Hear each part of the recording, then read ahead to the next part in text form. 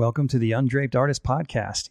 You should know that this episode was also recorded in video and can be watched on our website at theundrapedartist.com and also on YouTube at the Undraped Artist Podcast. Also, check out our show notes to learn more about today's guest. I hope you enjoy the show.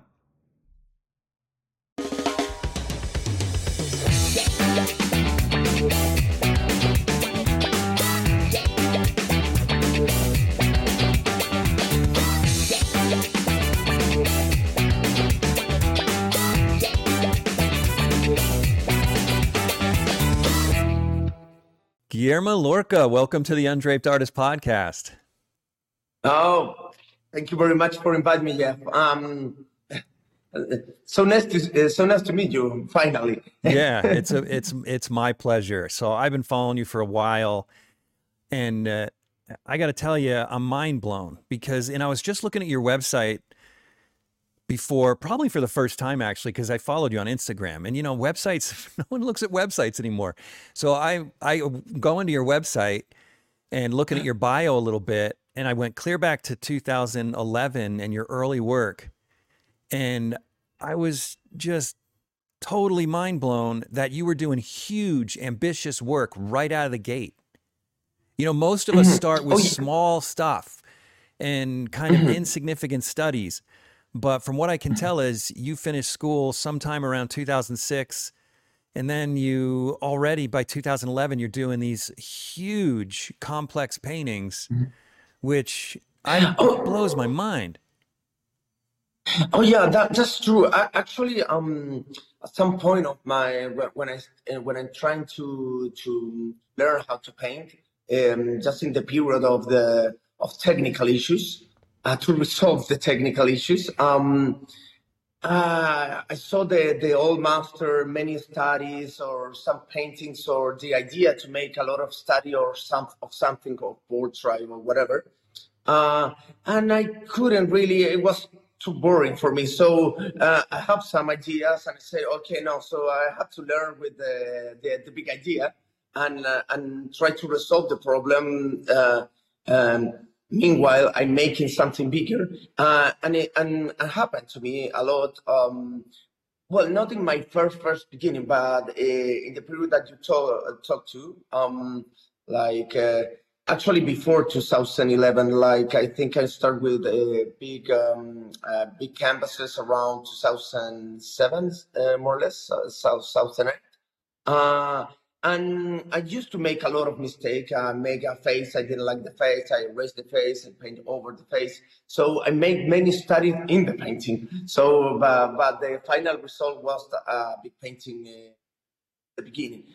Not only the big, I made some not that big paintings as well. But I remember I used to make a lot of mistakes. I started with a huge painting. I couldn't resolve the whole composition properly in the moment. So eventually, sometimes I destroyed the painting, or I said, okay, or I paint over again over the painting, or some moment I said, okay, part of the painting works, so I just cut the painting and say, okay, this is going to be the painting and not the whole first thing. And then step by step, right now I plan it really well in the beginning, the size, everything. So for me, it's more clear now how it's going to look, the painting at the end. So I don't used to make the same mistake again, but sometimes anyway, I change a couple of stuff. It's normal. Man, okay, so I got a lot more questions about your paintings and this topic, even the scale topic, but I don't want to get ahead of myself here. I want to know a little bit about how you decided to become an artist. I mean, let's start back at childhood. Were you always interested in art, and how did you end up on this path? Yeah, when I was a kid, I used to paint. No, well, not paint. I used to draw since I have memories. So I'm not really sure. Probably I start drawing like every little kid, just because the little kid used to draw. And I was totally obsessed with dinosaurs. That is quite normal as well for many kids. And I needed to draw the dinosaur, not only see dinosaurs. I saw the dinosaurs in books, and I wanted to draw it to make all the escapes, the teas I remember, or different stuff, or animals as well, I think. And then and then the first time and my mother used to paint as well, as a hobby only, and she have the equipment in my house. Um, so I was really excited to paint something with her, something like I mean, not like her, because she paints something that I wasn't interested in. I wanted to paint dinosaurs, so I make a huge painting of dinosaurs. Wait, Not wait. huge, but Okay. I was gonna say huge. You're already painting I huge. mean, oh yeah, but it was kind of cute for me because I have 8 years old, and the painting was like 1 meter by 1 meter, something like that. So for a little Yeah, kid, it that's was a kind big. of canvas with yeah, it's kind of big. So I was really excited with the canvases. I remember really good. And that was my first painting, like oil painting, and it was kind of nice. It's kind of similar like the composition that I do right now, of course, with the hand of a 8 year old boy by. Um, uh, but have many things in common. Is right now the composition, like it's like my inner algorithms is kind of similar. That's pretty cool.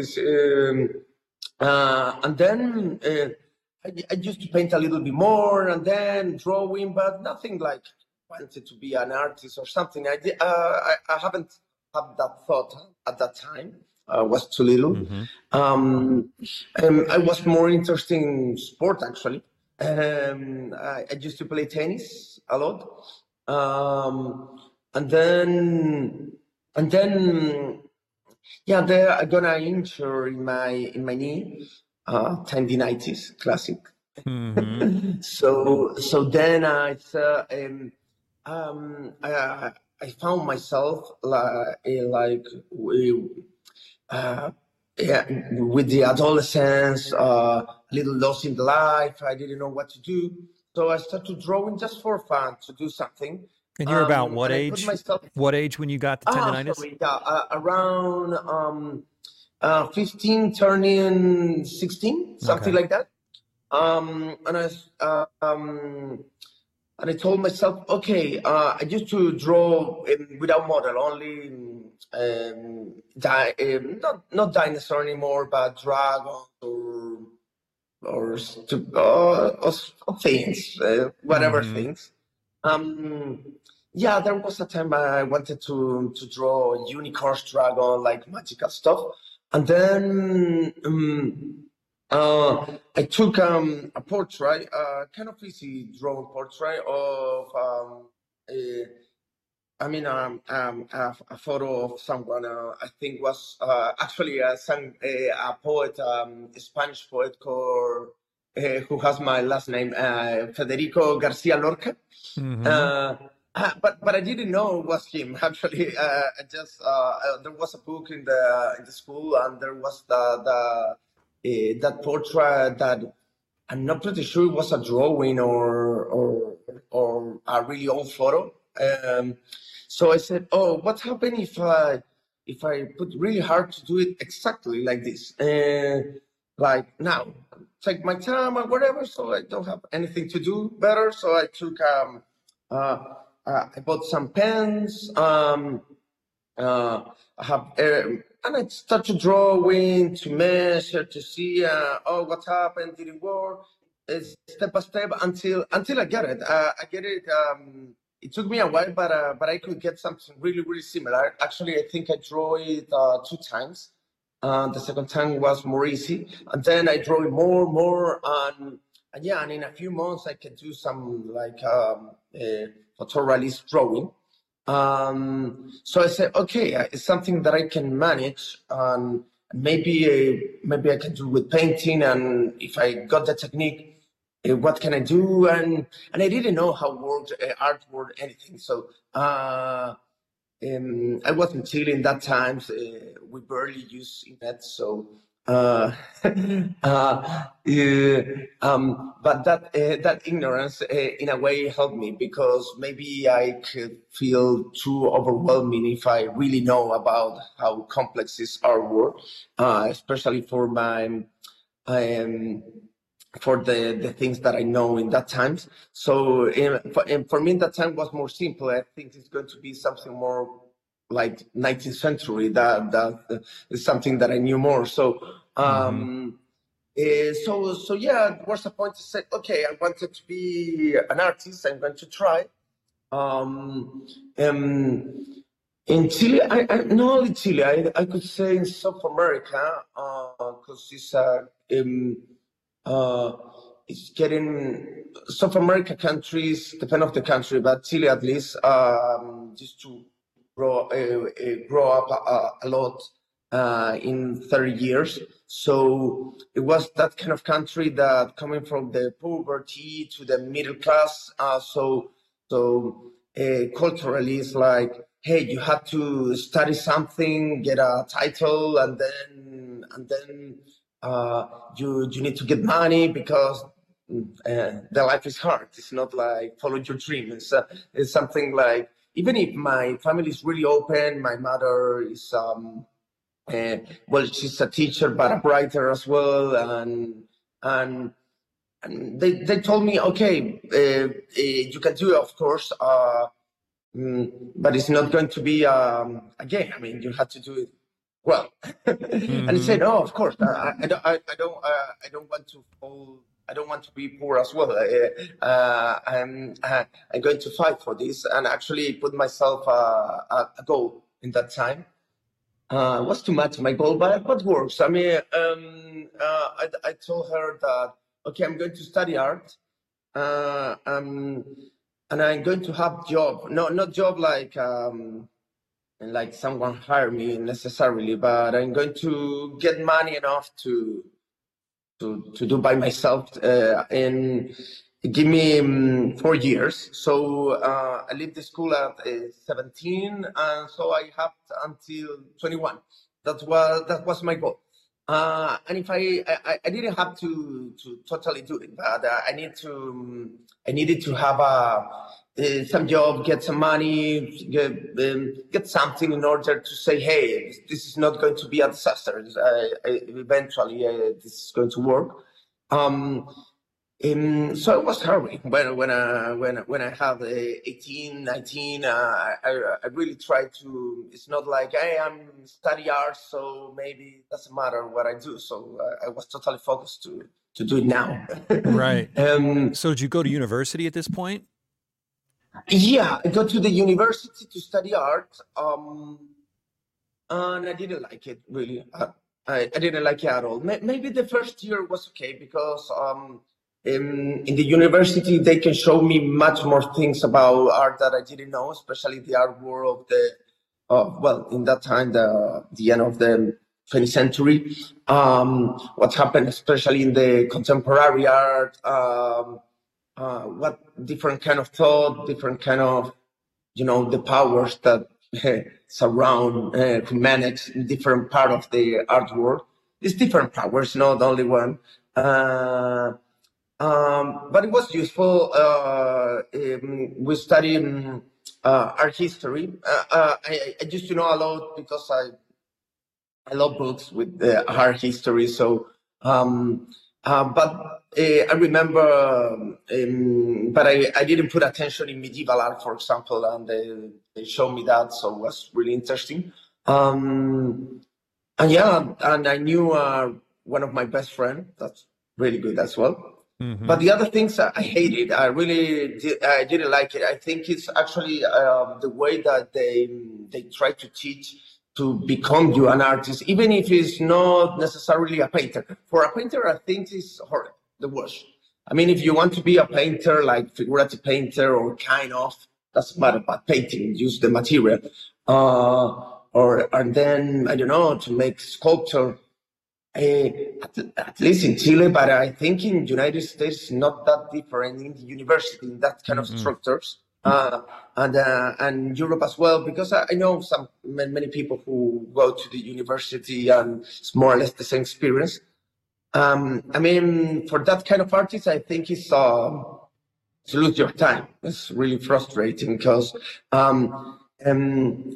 you don't have the technique or different things about technique. Even a technological technique could be, hey, to paint in iPad or do different kind of things, or let's see, model in 3D, blah blah blah. I mean, nothing. And in the, I remember I don't know, because we have that. We have painting, let's say, in the part of the in the university class. But in the third year, many people from the third year they didn't know how to use the palette. I mean, nothing. I Yeah. mean, the palette. They don't know how to put the color in the palette. I mean, what the fuck? Yeah. So no, so. No, so yeah, I took till the end of the second year, more or less. And I got a job. I mean, I got a commission to make a huge mural. Oh yeah, What? now How I'm did you thinking get that? with a bigger painting before. A huge mural. Yeah, that was huge, like 4 meters by. Oh, we use meters, but I don't know in Yeah. inches. I'm totally lost. So about Huh? 16. Oh, let me see. 4 meters, about 12 feet. It's 12 feet more or less. Yeah, Yeah. yeah, it's 12 feet more or less. Yeah, by 40 meters. So it's By 40? yeah, 40? 40 meters. 40. Yes, it's like 45 yards. I think something like that. Are you Um. kidding me? So that's Oh 135 yeah. feet. Uh, yeah. Oh yeah, yeah, yeah, yeah. No, it was huge. It was a long, really long and tall one. Uh, and I never paint something big actually at that time. Only well, something not that small, like a 1.5 meter or something like that. But I got the opportunity. They told me, okay, could you do this mural? No, outside mural. It was inside to a vineyard, so it was something more a commission. They're going to pay me the materials, everything. For a big family, a really kind of famous family here, and it was going to be a big vineyard. Um, and they took the risk because I was too young. I had 20. And I didn't know, but I told them that I knew. Yeah. So wait, Hey, so could how you did do this come that? about? How did you land such a huge mural at that age with so little I experience? I didn't know at all how to plan it. Actually, um, I tried to find out how to prepare the wall to paint. Um, I just prepared with to it wasn't that difficult. It was just only queso and many layers of queso, and make sure that the wall was totally without something for the other side where that was too humid or something like that. No, no, I'm not And talking just technically. I'm saying, why did they hire you? Why did someone oh pay a no, yeah, kid who doesn't know how to paint for a 135-foot mural? no, because I think it was a matter of budget. The woman who was on charge of the decoration of the vineyard didn't know how to do with that big wall because they got eventually with that huge wall and could be rocks or something in between with something more classic, more boring, and she saw one of my painting in my aunt in my aunt's house, and oh, sorry, in the house of my aunt, Mm-hmm. who was a friend of her, uh, and it was a really nice painting, a painting that I paint from for a person who I used to love. I mean, used to love a person who died already. I mean, she died for she was old. No, Yeah, no, it yeah. was and then and the painting was really nice because in that time I started to get in some paintings, not in everyone, good technique and painting that work really nicely. So in that moment, because she asked her, "Hey, a really good painter. Who's this guy?" Say, "No, he's my nephew. He's really young, just 20." Oh fuck! So would be okay. It's a risk, but it's a good tip. So let's see what's up. So I can match it and well, we did the project. I didn't know pretty clear what I'm going to paint really. I have some sketches or something. I prepare a couple of things. And she told me, "Can you do this?" I said, "Yeah, I can do it." I didn't know if I can do it, but I said, "What the fuck? I can do it." I'm going to find the way to do it. And my uh, and she showed the project to the owner, and the owner was really excited, saying, "Hey, yeah, that is nice. I like the idea to I mean to discover someone or whatever, or just let's why not." Hmm. Um, so yeah, Do I you, try and I learn and I learned a lot in the moment. can I ask you a question about that? Do you attribute some of your success to that attitude of being willing to do something that feels uncomfortable and way out of your league? You know, because I mean, I would imagine there are some people, if not many people, if not the majority of people in the world that would say, no, I've never done anything like that before. I'm not qualified. I'm afraid to do it. Hire somebody else. Whereas you Mhm. said, well, no, I don't know how to, and you're to yourself, you might have said, well, yeah, I don't know how to do it, but I'm going to figure it out. Do you attribute some of your success to that attitude? Yeah, I think it actually was really important. It's one of my first act. It's a really good attitude actually, and it's not a kind of ego attitude. Like I said, okay, no, of course I'm super awesome and I can do whatever I want, and then I don't see the risk or whatever. I saw a lot of risk. I was afraid, totally afraid. But I said, hey, this is an opportunity. Uh, I put the thing in order. I said, okay, it's just a big canvases. Uh, let's try in a smaller and let's do, but it's not something impossible. It's not like, hey, go to make a rocket in 1 year. I don't know have anything about rocket. Yeah. Of course, I'm not going to do something like that. But something that I know already, and I think it's hard. It's kind of difficult. Maybe the result's not going to be perfect, but it's okay. It's opportunity. Let's try. Uh, what's the worst thing that could happen? Nothing that terrible. So, Yeah. Yeah. so yeah, it's like to face that fear and say, okay, it's up here, and I can paint with fear for a while, and then eventually I'm going to get more confidence, and Yeah. and I and I just did it. Yeah, it was kind of hard, You know, especially for the moment that. I had a handyman business when that's how I put myself through school. I've always been good with tools and with my hands.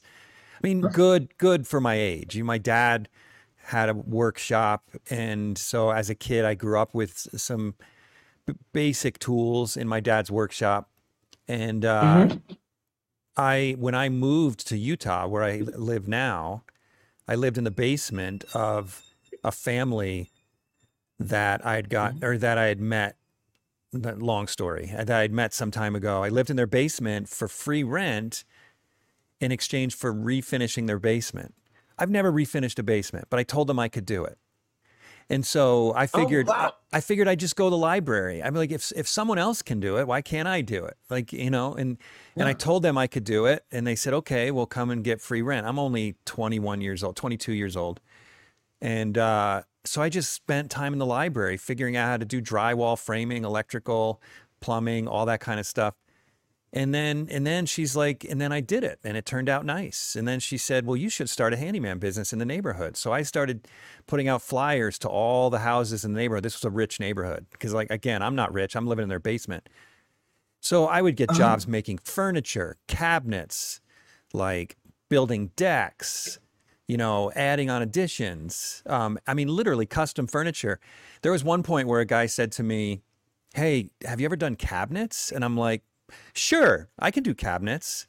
And I don't think I said I had. I just said, "Sure, I can do cabinets." So I went out, I rented a storage unit, and then I got a deposit from him. With the deposit, I bought a bunch of tools, went to the library, taught myself how to make cabinets, and went into and made cabinets out of a storage unit. And the attitude the whole time was, I will not sleep. And if it takes not sleeping to make this happen, I will work 20 hours a day, 7 days a week to make this happen because I want this job. And I found it, and every job was successful because I was unwilling to fail. So, like you said, it was like, and I've applied the same attitude toward painting, which is why I asked you that question. But you seem to have that same attitude. Like, yeah, the 135-foot mural, that would intimidate most people. But you seem to have that attitude, like, I'm not willing to fail. I'm gonna just do it, and I'm not willing to fail. It's not so much I'm so great, right? And correct me if I'm wrong. Yeah. It's just this attitude of being unwilling to fail. No, yeah, no, that attitude actually is pretty useful. And for another hand, it's true as well. Mostly of the things that you're going to learn, I mean, you can learn practice. It's good practice, especially for complex things. In general, but you're going to learn mostly working in something, in a project, or that's the way. And of course, it's overwhelming when you see something really complex, like, okay, someone make let's say something different, like make a company, and you have the company have a different kind of areas, and different kind of make different kind of service, so on. So you say, no, it's too much, it's overwhelming to make a company, it's too much. But you maybe start with a small idea. Hey, let's sell my I have a lot of collection of toys that I don't like anymore. So let's say buy for internet. Then you start to sell toys, and someone else wants to sell more toys. Then eventually you become in a toy store that make your own, that you produce your toys, and it's totally different than how you start in the beginning. Mm-hmm. You start step by step, but the only way to really learn is working on something. Um, uh, and practice a little bit, especially for there's more serious stuff. Let's say, okay, if you want to build a building, maybe you don't need to. I think there's a lot of engineers that don't necessarily went to the school of engineers, but of course, it's something that you have to know a lot of things and practice, because you put the life of person in danger, or to be a doctor or stuff like that. But with many things especially with manual things, you need to learn, Mm-hmm. Mm-hmm. or something that is. Uh, if you want to build a company, a business, you can go to the business school and know how to. You can know a lot of things about to the market economy in general, to work something, or accountancy, stuff like that. Maybe Mm-hmm. that could be useful. But I don't think that, well, maybe in Harvard and some school, yeah, but in general, it's difficult that someone who build a company show you how to build a company, and your company, the kind of company that you eventually going to make. It's something Mm-hmm. that you have to learn and make mistakes, and then you realize and put your things in order and try again until you get something. I think it's kind of similar in this kind of things. Every artist is a no, it could be a company as well, but it's something that I mean, I can teach someone how to paint, but how can I teach someone? I can talk about how I make my ideas to create something, but it's only something that can inspire someone else. I can teach someone else how to make the job. I can teach them how to make the things that I do, but not to create something new. Right. It's, Right. something that is more difficult. Something that every person had to find for themselves. So the only thing I think is a matter of try. Hmm. That's a valid point. I've often seen these incredible master copies from artists, and then and it's just like they look just like the master's work. But then you look at Yeah. the artist's work, their own individual work, and it's not the same quality. And I've often thought to myself, I mean, I think I know the answer now, and I think you've touched on it. But I've often asked myself, why is it that it's so much easier to copy a master painting than it is to create a master painting? And I think, like I said, I think you've touched on it, is that you can teach someone how to do that thing by just by showing them exactly how you executed it. But it's a whole nother thing for them to learn how to solve individual and unique problems for a unique painting. Yeah. Well, it's like to copy everything. You just have to follow steps. It's like to build an Lego. No, well, it's not the same thing. It's And to kind of build like Lego that, can though. be It's kind of like difficult, following directions with but you Legos. have to follow the no, it's like for example, all masters painting. First, the problem is resolved. You don't have the model, the composition, and then you have to translate that in a painting. It's already a painting. So to copy a painting is a little easy. Actually, it's a kind of good exercise to become pixels or real life or flex in paintings, and then that painting, the old master painting, for example, is good, and you can see and you want to copy because it's one of the good ones, probably, Mm-hmm. and and uh, um, and probably took a lot of experience or talent or both, probably, for the artist to create to choose the proper image to get something. To create something used to be in general is more difficult to just copy of course, and I think in many things, technology as well. If someone creates a new technology, eventually it's not that difficult, and it's a matter of time that someone can copy something more or less the same and maybe improve it, and that's how human beings grow up more and Mm-hmm. more. Mm-hmm. Yeah, and that's one of the things that's so amazing about your work, because your work is so complex. And, because it's not just about copying a master painting. There's another way of looking at this. I find it relatively easy to just look at a model and copy a model, right? It's simple to just sit someone in a chair, have them look at you, paint them. That's relatively. It's not easy, but it's relatively easy compared to what you do and many artists do, many great artists do, where you're not just looking at a person, you're creating a world on a two-dimensional surface that doesn't exist. That's so much bigger than just looking at something and reproducing it, whether that be a painting or a model sitting in front of you or a still life sitting in front of you or whatever. You're creating something in your work that doesn't exist. It's mind blowing. No, yeah, it's and actually it's kind of complicated. It's a matter of tribe. I used to create something. There's I used to let's say there's two souls in the things. One of them is create an image that for me is a poetic image that means something. But it's not. I don't know what is the I don't know exactly what is the image that is going to make that means for me. I have to build it. I can recognize it when I got it, but no, not before. I just have a small idea, a small spark, like say, hey, what's happening if I use something like this and this? I think this is the way. So I start to mix and create image and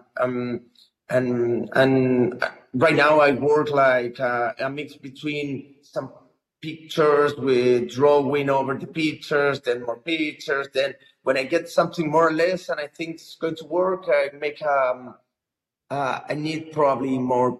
more pictures so I make up. I had to do a production to take the pictures, or well, I already have a lot of animals or persons or whatever. Um, uh, if it's necessary to buy a picture for stock image, I did as well. Doesn't matter. Mm-hmm. I just do, and then I mix in order to get more or less, um, and I try put, and eventually works. There's a point that I said, okay, it's working, and the symbol work with the composition. I like it, and this could be something different. I got another idea, and that may be becoming another painting. Uh, Right. it's something like that. So, but only work when I put my brain work in a work mode, and then you start to get the idea. It's really fun. In the beginning, it's quite difficult because you get tired because it's too much process for the brain. So you literally get tired. So Before you even and start then painting, just the I process know of creating. just the process of creating is a lot of energy for the brain. So so even if it's really fun, my brain then remembered that it's had to spend too much energy. So it's difficult to start always. Every day is difficult to start. It's like, hey, let's create something, and my brain's like, hey, but maybe we can take a coffee. Maybe we can see what's happening in Israel. Maybe we start to. Mm-hmm. And the only reason is because my brain knows that it's going to spend too much energy and want to keep the energy for, I don't know, to survival, but I don't need to survive. I just I had to fight against that trick that my brain do to me all the time. But then when it's like to go to running. In the beginning, it's like running, but then when you get the rhythm, it's like, this is kind of nice. Mm-hmm. Mm-hmm. Okay, Um, so I want to come back to this, but I want to ask you something before we get way into your painting. I noticed on your website that you also studied with Odd Nirdrum. yeah. Is that right? Tell me a little bit about that. When did you do that, and what was that like? Oh yeah, yeah. It was after the mural that I told you. Mm-hmm. I went to and that time I discovered for a magazine in Chile that present him as the new Rembrandt, and there was a big interview about him. Um, and I said, oh, okay, nice. I mean, I love his paintings immediately. Uh, and then I searched more and I said, okay, we didn't have Facebook at that time. So, or maybe yes. No, maybe yes, but I didn't have Facebook myself. I didn't know about Facebook, actually. But I think Facebook already exists, but I didn't have it. So, so no, yeah, I just contacted his gallery. I sent some things and I and asked them if they know if he's old, have pupils or something like that. Just I imagine that maybe he has something like that. I didn't know anything about Network School, nothing. It's just it was a guess. Um, and they came back to me and told me, yeah, yeah, of course, next painting we're going to show them and let's see what's happening. And I just okay, and I continue my life. And in a few months, I got an email from his wife to it, and she told me something really simple like, "Hi, I like painting. Yeah, we have this thing that you can come to Norway and stay. We have a guest house, and yeah, you can come the next month if you want." And I said, "Oh, well, bye bye." Yeah. Really short. But I was like, "Oh, what the fuck? Yeah, what can I do? Well, let's see." I had to get peace. Uh, and um, uh, yeah, and I spent like 5 months, six. Well, I spent six, but no, well, I spent a little more in Europe because then I stay in Spain and well, um, Uh, but yeah, around 5, a little more month without. And it was really nice. What's interesting, I mean, the experience was kind of insulated in a way, because I was during the winter time, so there wasn't too many people. I Mm-hmm. mean, it was Nedrum's family and two more persons, and then coming a few more for a short time. Uh, but it was a really introspective period. I think I learned some things about technique, but it wasn't the most important. I got some things, yes, of course, but I realized in that moment what happened where the people work with someone with a master. Uh, and I realized that the problem, the master in this case, Odd, made an amazing painting, and yeah, and I wanted to, hey, I want to do something as great as him, but if I just follow his steps, I'm going to get something like Nerdroom, but look like Nerdroom paintings, but not my kind of painting, and I love that things. But maybe I can take something of maybe I like really much something really specific, like the way that the brush stroke is here. But maybe I can do some totally different colors. Maybe my sub and I thought in that moment a lot about what the subject, what my feelings, and I saw that for Odd, the painting is secret, is sacred. It's totally something that is really important for him. It's not something banal at all. It's kind of religion for him in a good way. I mean, he really. Um, he really his things, his feelings, his paintings really true for say something. Mm-hmm. It's his true. So I learned from him. No, not because he told me or something. At that time, I remember I barely speak English, less Norwegian, nothing, of course. So it was kind of difficult to communicate for me. Mm-hmm. And so then I no, but I got that. I got that. To had to find inside myself a feeling that really moved me. Otherwise, I don't have any kind of guide. It's really difficult to follow only the thing that works in for another artist and finding yourself that it's going to work or not. I think I realized uh, that I had to follow my instinct, my strong feelings, and at the same time, and my taste as well. I knew, and my taste is going. Many people going to have a similar taste, and that's all. I mean, I don't have to think too much about this. This is going to work. The people going to like it. I don't know. Too Mm-hmm. difficult to know what things the people going to like. It's better to just if I like it, probably maybe the people like it. I don't know. Mm-hmm. Mm-hmm. So, But I had to. what do you think's different? I mean, he's got a lot of knockoff artists, a lot of artists that are I shouldn't say knockoff, but a lot of artists that are really influenced by him. I mean, sometimes I'll see on Instagram paintings and I'll think, wait, is that an Odd Nerdrum? No, it's somebody else, you know?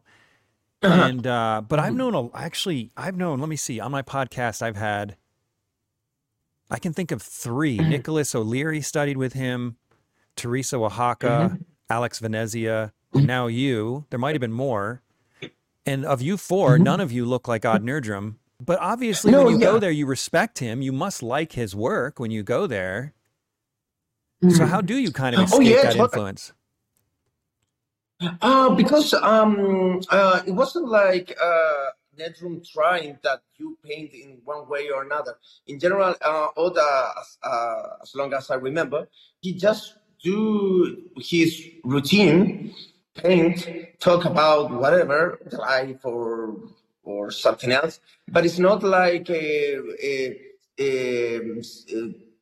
go to your work and say, "Hey, you have to paint like this and this." No, not at all. Actually, he just it's kind of weird that he gives you a specific advice. In general, he just but you can see him paint and talk and ask questions or whatever. Maybe his figure, symbolically talking, is really strong. It's a kind of big Norwegian guy with a strong voice. The whole mystical, maybe the people becoming a kind of father, or I don't know. That you want to be like him. Uh, yeah, but yeah. I never had that problem. I mean, it wasn't in my mindset to copy the Mm-hmm. master.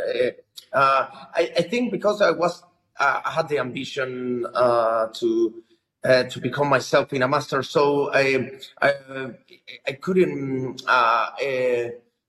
And I knew the history of the in older times. For example, let's say Van Dyck. I mean, Rubens have a lot of pupils, a lot, and he made a kind of factory of paintings with many people who paint like Rubens and paint mostly of the big paintings, especially. Mm-hmm. Uh, but one of them was Anthony van Dyck, and Anthony van Dyck, there was a point that in his beginning was a little more like Ruben, but then it was totally van Dyck. Mm-hmm. Uh, uh, and the same Da Vinci. Da Vinci was the pupil of Verrocchio, and there's a small painting of Verrocchio. Well, not that small, as painting of Verrocchio, and there's some angel that paint for Da Vinci, or the people think but look like. And then Da Vinci, of course, makes another painting totally different than Verrocchio. Could be kind of similar. I mean, don't have to be 100% different, but I think it's important to okay, you grow up and there's a moment that you have to have it's like your childhood, but then you need the adolescence in order to hey, I'm going to do another way, and Yeah. then I'm going to probably come back and do something. I'm going to come back with my I know another way to say you need to do your own trip in a way to go to the desert. Let's say um, I think if you copy too much your masters, it's like you don't leave the nest. You need Yeah. to leave the nest and find out to yourself, and don't you learn a lot of tool, fine, and then okay, do something with that tool. Yeah. But it can be the same thing, guys. But it could be whatever. There's many things that you can do. Right. This episode is brought to you in part by Rosemary Brushes. If you're one of my listeners who's a professional artist, you're already using Rosemary Brushes. But for the rest of you, come on. Take your work a little more seriously. Stop buying the other brands. It's just not worth it. Every now and then you may get lucky and buy a good brush from another brand, but use the brand that professionals like myself are using. Go to rosemaryandco.com, link in the description or the show notes, and get yourself some quality brushes before your next painting. Tell me a little bit about how and when you started to pick up momentum after leaving Odd Nerdrum Studio in your career. When did things start to happen? Oh yeah. After all, I came back to Chile, and I was pretty lost. I didn't have any project at all. So so I invent a project. I had the idea to make in Odd used to make a small paintings, a small portrait, and I imagine what's happening is that small portrait could be huge, but painting that way, paint like a small painting, but really really big, like a Oh, master wait a minute. painting, but huge. Is this on Instagram? In Instagram, I have a couple. So yeah, not too much because it's an old project. Yeah, So okay. so yeah, imagine like okay, 3.5 meters. I mean, like this is almost 12 feet by 12 feet, something like that. This one? Oh yeah, that thing. Yeah, You're yeah. kidding. This is your first project coming out of Odd Nerdrums? Oh yeah, yeah. But Wow. I mean, the project doesn't. No, nobody offered the project. It was the halfway around. I said like, okay, I have this idea. So what's up? Where can I put these big paintings? And in that times, the subway of Chile had a project called a Metro Arte. That means like a metro, well, Metro Arts, Hmm. kind of simple. Um, and if you get the budget with a company, and you pass for some bureaucracy process, you can get the space to put your things forever. I mean, it's going to be part of the subway. So I say, okay, yeah, I choose one place that I could put different portraits and say, okay, let's do it. Let's try to find the budget. And the per and I the most difficult part was to pass for the bureaucracy. I hate bureaucracy; it's horrible. And then the budget wasn't that difficult because I knew the person who hired me for the vineyard, so he has a big company.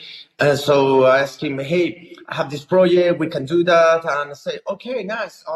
Yeah, we can do that. But at the same time, we have a place for make exhibitions. So can you do an exhibition with the project?" I said, "Yeah, of course." Another one of those, another one of So those let's jumping in go. head first, right? Oh yeah. Again, like yeah, of course, an exhibition, a project, whatever. I can do it. No, yeah, but I could do it. Luckily, I have some paintings. So I wasn't a start for zero. So I start to work a lot, make a lot of paintings, and the project at the same time. So we did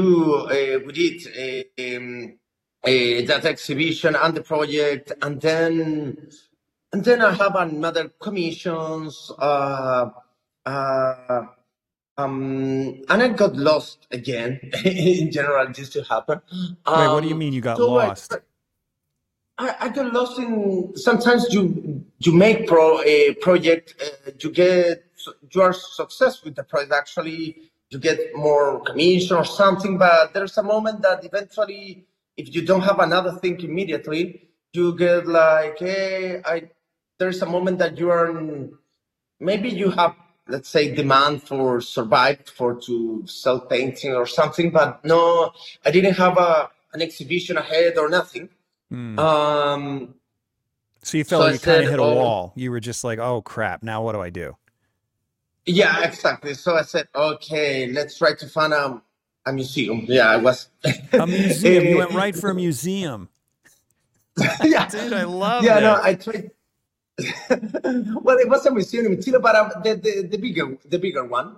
I talked with a friend who's a gallerist, and I said, okay, it didn't work to make business only as a gallery, but and she wasn't living in Chile. She was living in New York, but I mean, she right now she's a gallerist, but at that moment she was dealer. She didn't have her space. So ask her, do you know the new director? Hey, do you think you can get something? Okay, and we can, yeah, try to do, and you can create and try to sell the painting. I don't know. Let's see. Uh, but are you ready? Maybe you're too young for them. Let's try it. What's the worst thing that happened? I mean, it's just to ask something. Mm-hmm. And we did it. Yeah. So I Oh got, my gosh. but of course I needed almost 2 years, a little less, to prepare everything. But I have a goal. Had a goal. So I started to So to prepare be a clear, this huge was a exhibition. show at a museum in Chile. Yeah, yeah, a big color show. It was 25 paintings. Um, so no, no, the painting was huge, but it was really good. I know, but in the meanwhile, I made an exhibition in Mexico. No, sorry, I lost my own biography. No, I did something kind of big before that. a solo exhibition in a really good gallery in Mexico City. Actually, it was the gallery that showed Damien Hirst in Mexico, a solo show, which is painting of one, a kind of, well, Damien Hirst have a lot of different stages in a way. He's most famous for his sculptures, for the shark Right. in the liquid, Like or the skulls with big diamonds. sculpture. Exactly, the sculpt with diamonds as well, and sometimes he paint, but with his hand actually. Uh, um, and at that point, he made paintings like with a lot of sculpts, and that's why he wanted to show in Mexico. But then, of course, the paintings went to another place or some, I don't know. But it was the same gallery, and my aunt supported me at that time, helped me a lot. So she was living in Mexico and know people, and eventually know the gallery and say, hey, and make the match. Uh, and then after that exhibition, I got a little lost, and then I said, okay, let's get for the museum. Um, but it was the gallery first. Yeah, I made a Yeah. mistake. uh, um, it was and it was really good. I mean, I always, when I don't have something, I try to find it. I try to say, okay, what I want. Um, um, and what I want, and the only thing that I try to see is if the place that I want to show or something is have a match with the kind of thing that I have. But it's a Mm-hmm. matter of the person who manage the things. Eventually, all the institutions or galleries or whatever is managed by people, and it's just people. You have to. I mean, eventually, you don't like. I mean, the people don't like you, and it's okay. I mean, it's not always work for me. Sometimes I try to get something and I don't get any result. But eventually I forgot that kind of failures. It's just something in the moment you feel like, oh, fuck, but that's all. Mm-hmm. I don't. Right now, I'm more used to it. If something doesn't work, I don't care. Didn't work. Okay, let's try another thing. Plan B, plan. In general, I don't have plan B. It's just I said, okay, let's create another plan A. Yeah, that's a great So way of looking at it. So what you're saying is when you have a yeah. plan, you don't plan to fail. You plan to succeed, and then when you do fail, you start again. You plan to succeed. Oh yeah, totally. Because you put more energy and if you do it in order to get success. Mm-hmm. Otherwise, it's like uh, I was a judge of a painting contest a few months ago. It was really nice. And Was but that I the can one in figure out Spain that in the meme in in Spain, Barcelona?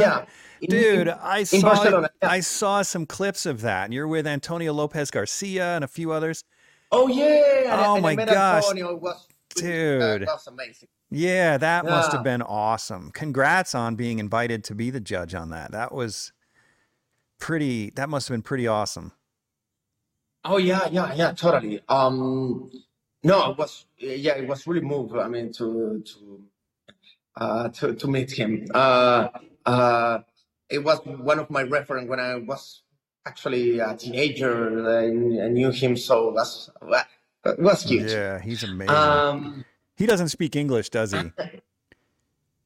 he's he don't speak English very well. He speaks something, yeah, but it's Oh, not okay. Because I'd really love to fluent. get him on the show, but I I don't think. speak any Spanish, so it's not gonna happen. Yeah, yeah, no, yeah, because I remember there was another moment. No, but he speak, but I don't know for an interview. I think I didn't speak English with him, but I remember there was some moment that Antonio Lopez Odnertru and Gottfried Helpang and Dita Cavalut uh, was judged for the same conquest, but in another year, like 2015, I think. Um, and I think there's was a they got a translator Mm, because it seems like they couldn't do in English all the time. That's my memory. I'm not 100% sure, but it seems like mm-hmm. his English is not totally fluent. I think. Right. Well, congrats on that. Uh, That was cool to see you there at that contest on that panel. That was some panel. oh yeah, no, it was really fun actually. I love it. I love to do it. But I feel real that some artists, not all them, or no, all of them, of course, um, they didn't show their best painting for the conquest. They show something like in the middle. Okay, let's see the conquest Hmm. because and I think it's because of the same reason you're saying like okay, if I'm lucky, I put something in the conquest. Um, but you don't want to put your best things because it's going to hurt more if you are failure, if you don't I win. don't know. I don't know. I've got something to say about that one because I have never joined a contest with even close to my best work. Not even close. I mean, I've joined a few contests and I'll just submit what's laying around the studio. And the reason why is because, frankly, I can't afford to put my best work in the contest because I have to sell my best work and it's spoken for. So it's tricky. And I don't know if that's the case for a lot of these people, but it's certainly the case with me where my work is always spoken for. So then when a contest comes along, I just don't have anything except what's sitting around the studio. And so it Oh makes yeah, it no, difficult. totally. Yeah, it depends on the rule of the conquest. That's true. For example, okay, if you're going to, if the place is going to keep your work, without, let's say, the third prize, and they keep your words, and the money is less that you can sell by yourself. Is not a business. Of course, you Right, can't right. do it. Maybe if the first prize is more money or something more similar, the how you sell in the paintings, it could work, and then you get your painting back, and then you can sell it anyway. But I think, but a lot of people in the conquest is really probably the half is really young people, so they don't have anything to lose about it. Mm-hmm, mm-hmm. But I understand. I mean, I didn't know too much about conquest. I never went to one of them. Uh, was for laziness, but maybe for fear to not win and things, and maybe it was a mistake. I mean, right now, of course, it's not the moment for conquest, and but many years ago it could be, and I could have a chance to win something maybe in many years ago with some works, and I didn't make the chance to do it just for for be afraid to lose. But I mean, and my experience just we are too many just.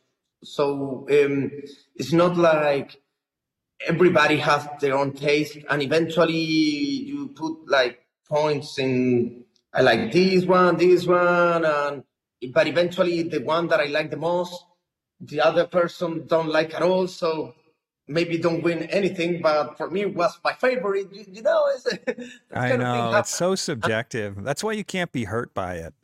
I had an experience with a contest. Have you ever heard the podcast? I mean, I'm not going to be offended if you say no, but I'm not. You don't even have to answer actually. But Micah Christensen is an art historian that I get on the podcast all the time, and he talks about dead artists and their work. And Micah was a judge for a local museum contest, and I trust that he wasn't doing this because he's a friend, but he told me about the situation where I had submitted a work. And to be fair, this time it was one of my best works. I had submitted a work. It was called Consumed. It's this giant still life. The museum ended up and now owns it, but it's just giant still life that's like eight. Well, not compared to you.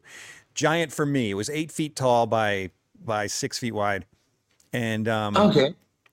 anyway, I'd submitted that to the contest, and there were two judges. There was Micah, who Mhm. leans toward appreciating realism. And then there was another artist, or another museum director from a contemporary museum who loves like installation art and really, really modern work. She hated my work, hated it. And the two of them had to fight over it. He wanted to make mine first place. She wasn't even going to let it in the show. Like it wasn't even allowed to be viewed in her opinion. And so what he had to do, he was so sure he wanted mine to be first place. What he had to do is give up all of his other votes. So he chose mine for first, and she agreed I could have first, but she gets to choose second, third, all the runner ups, everything, if he could just have Mhm. first. So I was able to win, but only because there Mhm. was one, because the one judge was willing to fight for it. But the reason I bring that up is because it's so interesting, these contests. People can't get their feelings hurt because if Micah wasn't there, not only would I have not won, I wouldn't even have been in the show. And it was one of my best Oh yeah. paintings. And Oh so yeah, yeah, yeah. it's terrible. I mean, you can't judge your value based on a contest. No, no, not at all. And actually, the context is really nice. I mean, sometimes it's good if you are part of the selection, let's say, or honor mention. Uh, Maybe honor mention actually with all the judges have the idea that every honor mention could be the winner, but eventually we had to say, okay, Mm-hmm. who have more points, but more points doesn't mean that it was the favorite painting for every one of. It's too difficult that every judge say, okay, this is my favorite. Oh, me too, me too, me too. Okay, one. Right. Sometimes happen, but Right. it's not really common. Uh, and it's a really good moment to know the exhibition, know the other artists, um, because you are competitive with other artists. You have a competition in a way, but at the same time, you are part of a community, and you can cooperate a lot as well, because uh, there's a market enough, and I think actually if we are talking about only figurative painting specifically, I think it's better most that we can compete to ourselves for as a game in a way, like Mm-hmm. if you are playing Nintendo and want to compete and win. But it's not like it's not you are not it's not a war, and you are just competing for fun. In a way it's useful, but then as a community it's better to cooperate and try to find better place to be in a better place in the hard history in a way. Actually, uh, um, um, figurative painting or with social media grow a lot with murals in street murals, digital painting, Instagram, anything. It's a revival of figurative painting, illustrations, because for many years in the art world was a kind of minor things like illustration, like something like I don't know, do something for an illustration. You can do it for a magazine or something like that, but it was difficult to get a position in big museums or be part of the art history. The problem of figurative artists wasn't the other figurative artists. It was it was together we can get something. But Right. so uh, and yeah, it's take, and actually and and it's okay. There was a moment, I think, in the beginning of 2000s, there was too many installations, too many concept art, too many only installation and concept art, and you didn't have the other things. So it was too much. It's okay. I mean, I like installation, actually. I'm not someone that I hate it or I don't understand or nothing. But I like the diversity in the museums or places. I like to see, okay, I see a figurative painting and then change and see a totally weird installation, conceptual, and then something more a mix between different stuff. Who knows? It's Mm-hmm. fun. The creativity of different human beings is kind of fun. Yeah. Yeah, I agree. Yeah, but occasionally you get a judge that's just very Not occasionally. I think we all can have our own. I mean, we can all be narrow-minded in our opinions on some level. You know, I like to think of myself as open-minded, but there's a certain type of abstract painting that appeals to me, and there's a certain type of installation art that Mhm. turns me on. There's a certain type of realism that I'm attracted to. So if I'm a Yeah. judge, I'm going to have a different, I'm going to have a different set of winners than another judge, regardless. But Oh yeah, yeah, yeah. totally, totally. It's impossible to have the same taste. There's many things that influence, and that could be your your childhood, your experience, your environment, your genetic. So Mm-hmm. it's too many things. So it's that's why you can't control that. You have to find your space. That's all. Mm-hmm. One of the things you said that I really like and I never thought about, and correct me if I misunderstood you, but that we're not competing with other figurative artists. And actually, the more figurative artists there are, the more realists there are, the better it is for all of us because we're creating a movement and creating Oh yeah. appreciation by other. That's I really like that. So when I see someone Oh like yeah, you totally. who's great, I can feel pride for the movement of great art, and you're going to open doors for me and other realists by creating appreciation for realism. That's great. Oh yeah, no, no. It's totally. I think actually it's a movement. The numbers can show that. Not only the numbers is already in the social media, in different galleries, and it's a matter of numbers and a matter of time. Yeah. Of course, you need the generate it's kind of the generation is kind of let's say young, Mm-hmm. not super young but young. So eventually, you need more time to totally set up as a movement. You need more time to go back and say, okay, that was the movement of the 2020s or the 20s or the 10th or whatever. You need more times and then Mm-hmm. generation change. So eventually it's going to be the moment that we maybe the figurative painter becoming a secret cause, and then someone else, a different, totally different kind of art is going to take our place. And it could be, it's okay, it Who doesn't matter. knows? Who knows? Hey, Uh, just in case you're curious, let me show you the painting that Micah fought for real quick. So this is it right here. okay. It's called Consumed, and there's like Oh, that's really nice. there's like 150 different items in here. It took me about 6 months, but yeah, that's the one. That's the Wow. one that it almost didn't even make it into the show. If Micah hadn't been there, it wouldn't even have made it into the show. But, Oh, the composition is really nice. Yeah. yeah, thank you. Thank you.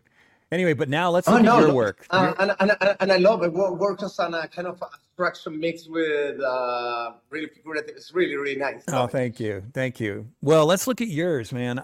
Again, when you agreed to do this, I got to tell you, man, I was starstruck because Yeah, there's yeah, of just not course, a dude. lot of people like you out there. And I mean, everyone I interview are master painters, I believe. I pick people who I believe are master painters.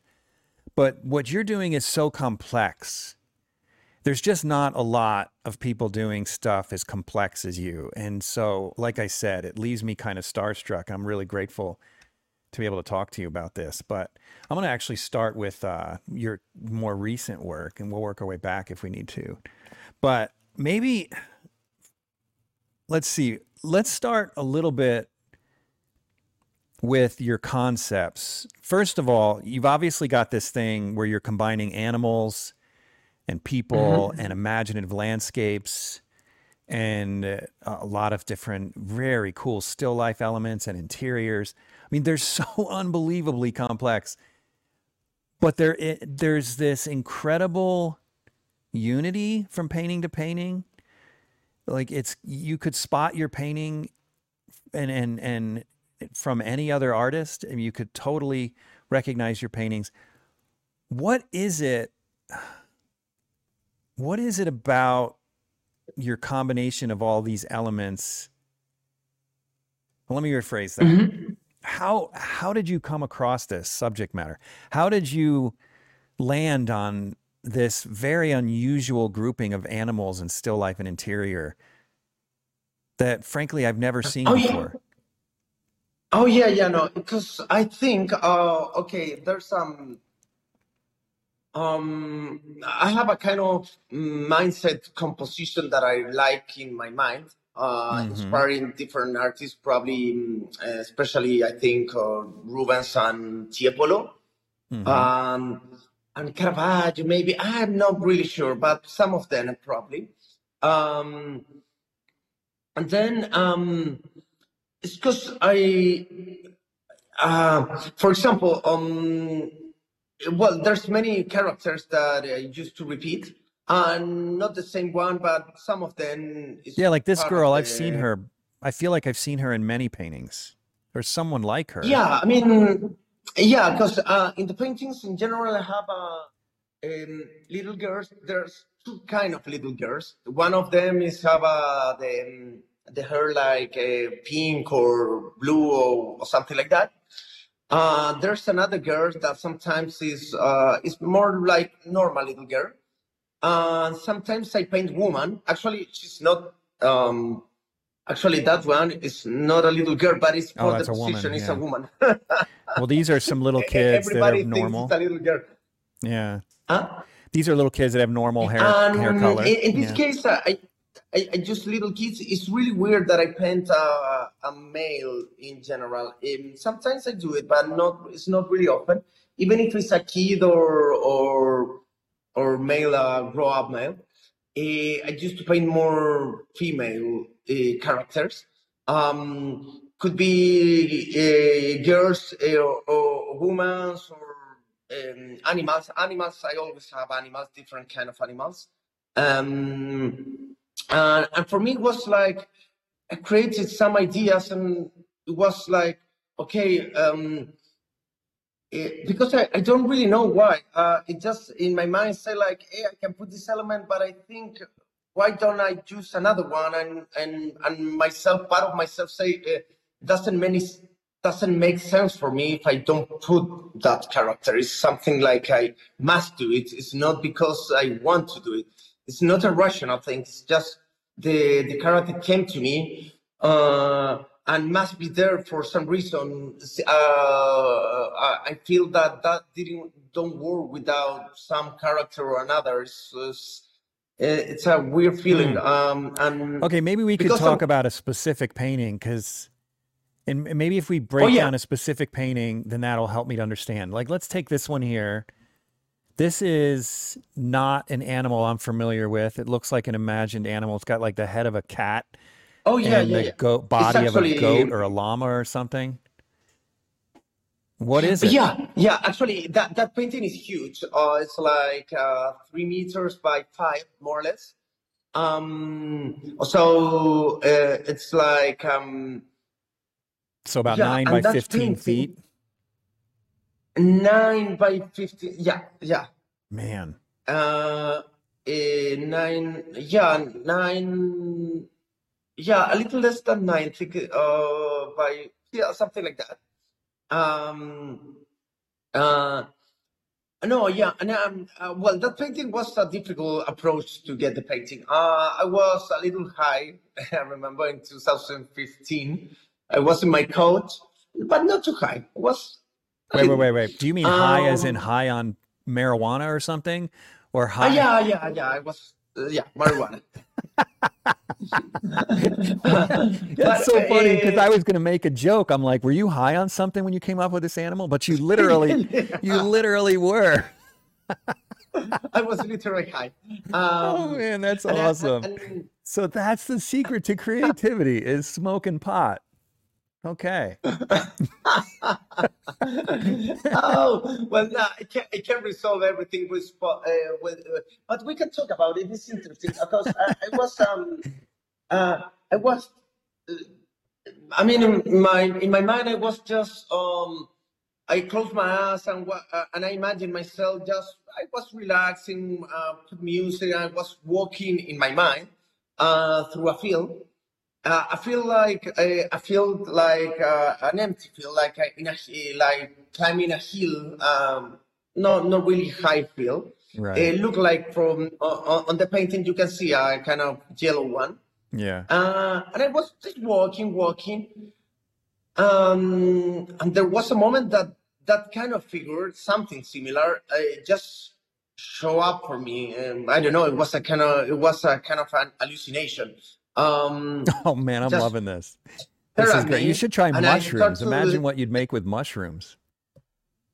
Oh yeah, but this I don't know. This was stronger than mushroom because with mushroom I didn't have any kind of.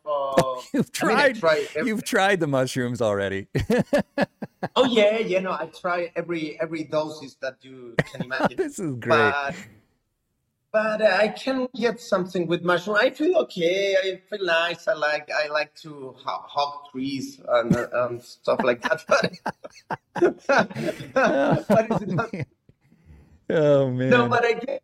I just have to take a minute to thank each one of my generous patrons for your part in keeping this podcast going. I could not continue to do it without you, so thank you so much. If you're not a patron yet, but you love the show and you listen regularly, please consider becoming a patron. It's really easy to do and it doesn't have to break the bank. Just head over to theundrapedartist.com and click on the link Be My Patron on Podbean. And then choose a monthly donation amount that fits your budget. It's that simple. Mostly of my idea I got sober actually. It's just uh this one specifically, I got the first idea, the first image of this huge animal, not exactly like this one, but something more or less look like, and I start to look at the eyes, and I remember the ears and something inside here in the front, and then was like, oh, well, that was strong, okay, but and it wasn't that high, so I started to make some drawing idea, and I just keep the idea and said, okay, let's try to make something like this big animal, but I have to look for more reference. So I start to, um, when I have the opportunity, I got, if I saw, especially old sculpture of Assyrians, for example, or sculpture, there's a huge one of in Vatican, it's Greek one, I think, or a copy of one, of the Nilo, the god of Nilo. Actually, I don't know if it's that old, but doesn't matter. It's a Zeus with different kids climbing over him. Mm-hmm.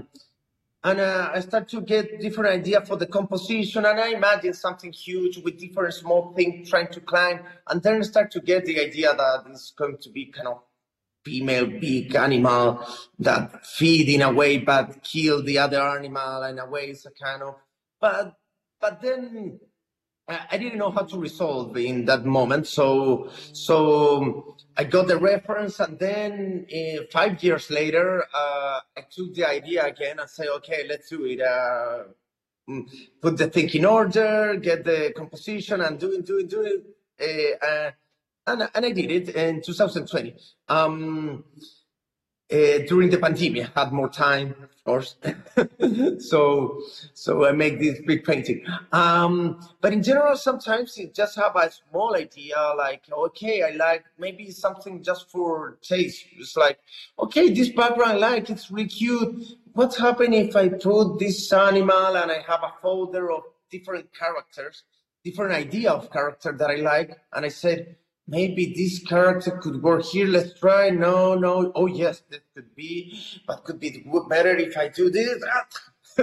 That's how I start to work. It's Mm. something like, uh, it's not like I have everything in my mind before. I have something, but So this just started with something. one animal that you came up with when you were high. As you imagine yourself walking through a field, you got one animal, and then you built on that. You just envisioned this animal, but then you built on that by adding all these other elements. Yeah, but in this case, I didn't know how to the animal going to look like exactly. I only knew that I want something big animal stare at me in a field. with many, maybe other animals, maybe birds, maybe kids, maybe I didn't know really. I know I only want many things over the animal, on the animal. That's all. It was something really not precisely. Then I'm with that feeling. I start to make composition. In the beginning, this composition part for many stages. There was a point where there was two big animals. There was a tree. There was many birds instead. This kind of. Then I got the composition. It's many steps before to start to paint. Actually, Does at some point it go from an animal, just an animal that you envisioned when you were high, to a symbol of something? Because this thing looks packed with meaning. I mean, you've got a fire going in the background. In the foreground, it feels like almost Eden. It's just this beautiful lighting. So it's this contrast between heaven and hell almost. And then you've got in the foreground where it kind of looks like Eden, you got his bloody skeleton in flowers, where you again contrasting that heaven and hell kind of thing. And then, I mean, it just seems like there's so many different potential symbols in here. Is that the case? Is that true? And if so, how do these symbols arise? It's because it sounds like you just started with an animal. In general, the symbols, I don't think in the symbol, I play with symbols. And then, of course, I realize while I'm creating something that as the power of the symbol. That could change. It depends on the culture of the moment, the history moment. But of course, if I use let's say a tiger or a skeleton or a bird, a white bird, it's a symbol, means something. It's not a totally closed symbol. It's not like a tiger only means, I don't know, strength. Could mean something else. Could be, but of course, it could be weird that the tiger means I don't know, fluffy stuff or I don't know. It's more. It's a wild animal, powerful, beautiful, savage. So it's probably the symbol of the animal is more close to that place. So I'm aware about the symbol. So it's another part of the composition. When I get something and I just want to put it because it looks nice, it could be something as simple as that. Okay, I like that. And sometimes the symbol could be a problem if the symbol is too strong. So take away the attention of the thing that I want to show. Maybe I had to use the texture of that animal, let's say, and change something in order to broke the symbol. I do that really often. And the thing is like, it's because I want to show something that it make me feel, and I can travel around the painting with different meanings and symbols, but the symbols and the meaning must be open. It's never closed.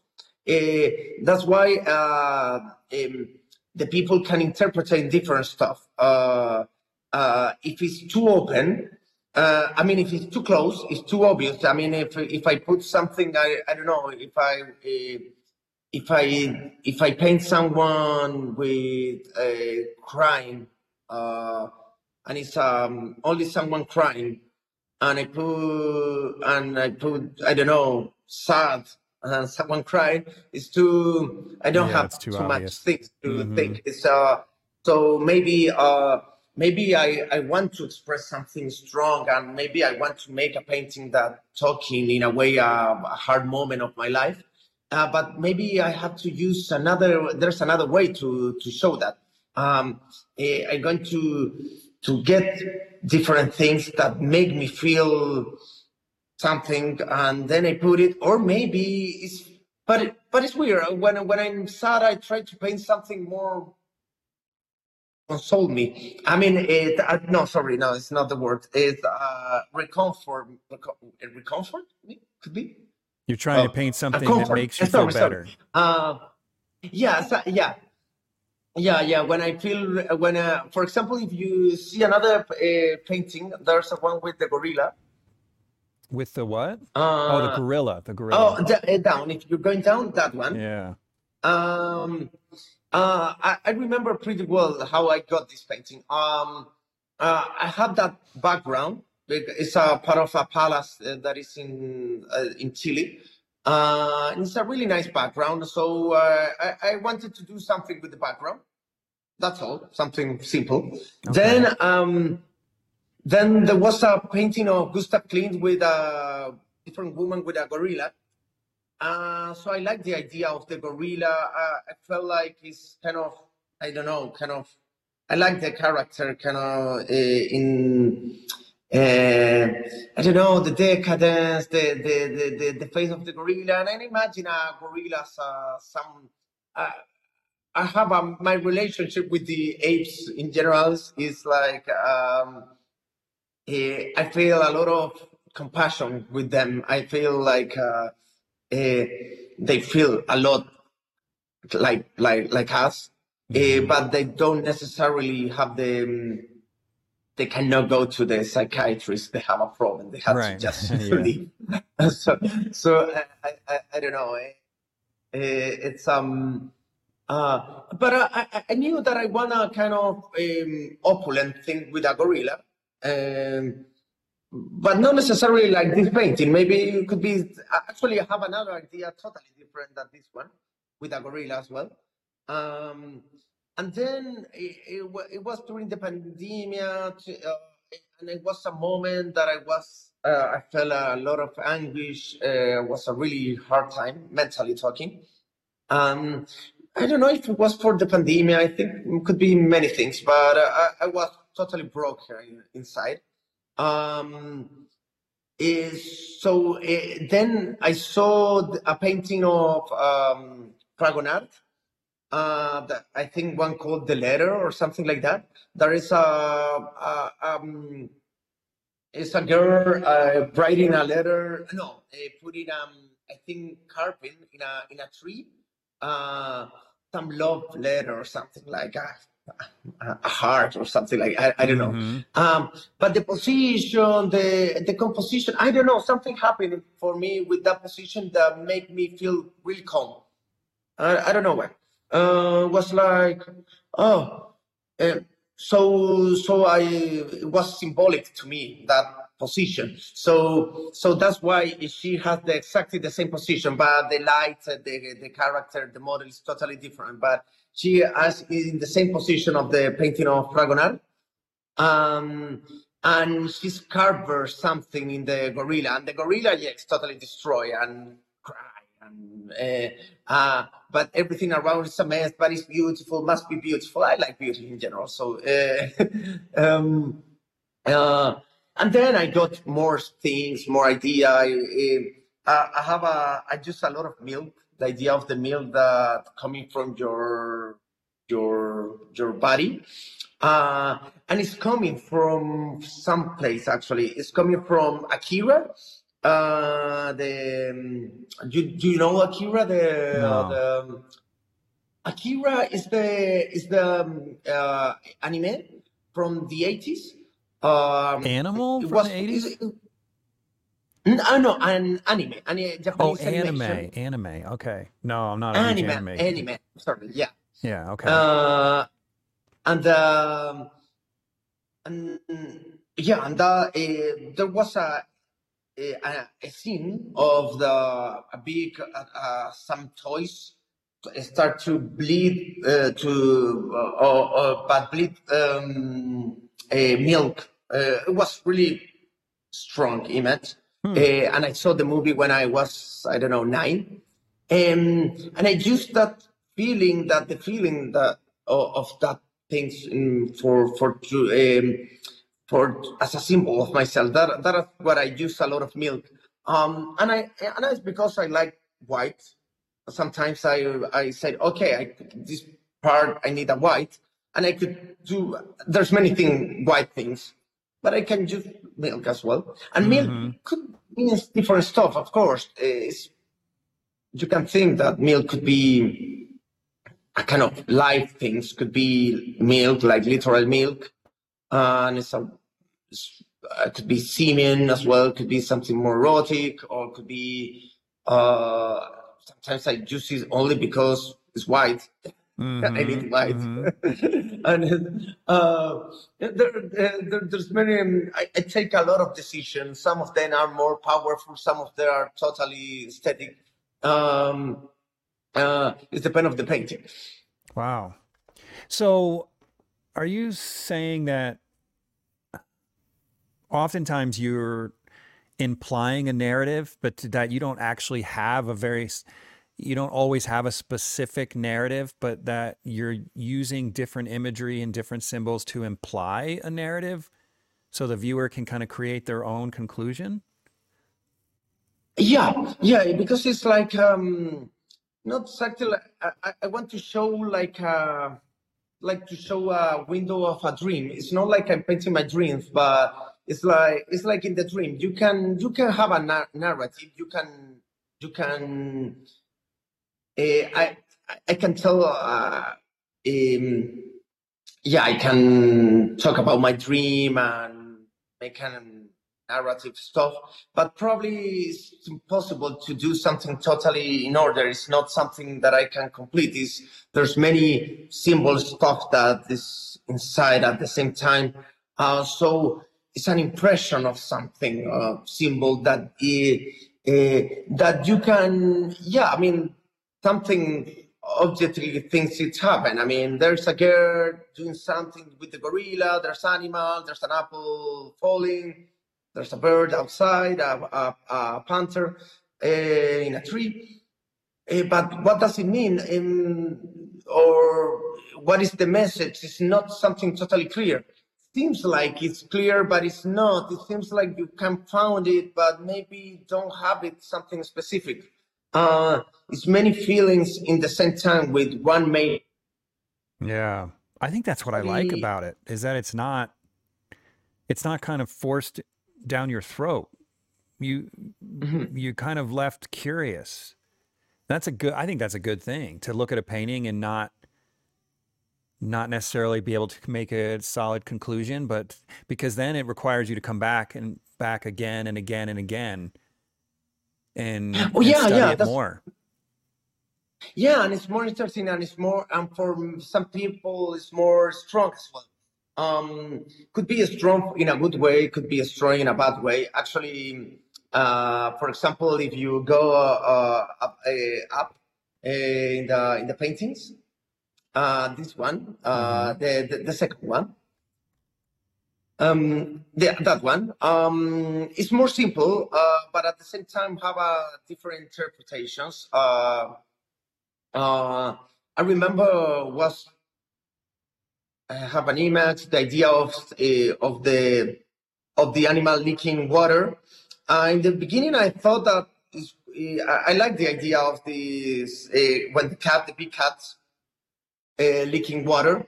So I wanted to use it in something, but I didn't think necessarily in that position specifically. I got the position for a watercolor, I think, or a small study. I don't remember. It was watercolor of John Singer Sargent. Mm-hmm. That the position is kind of similar, and I like the position because give me a really nice curve. So the composition is nice.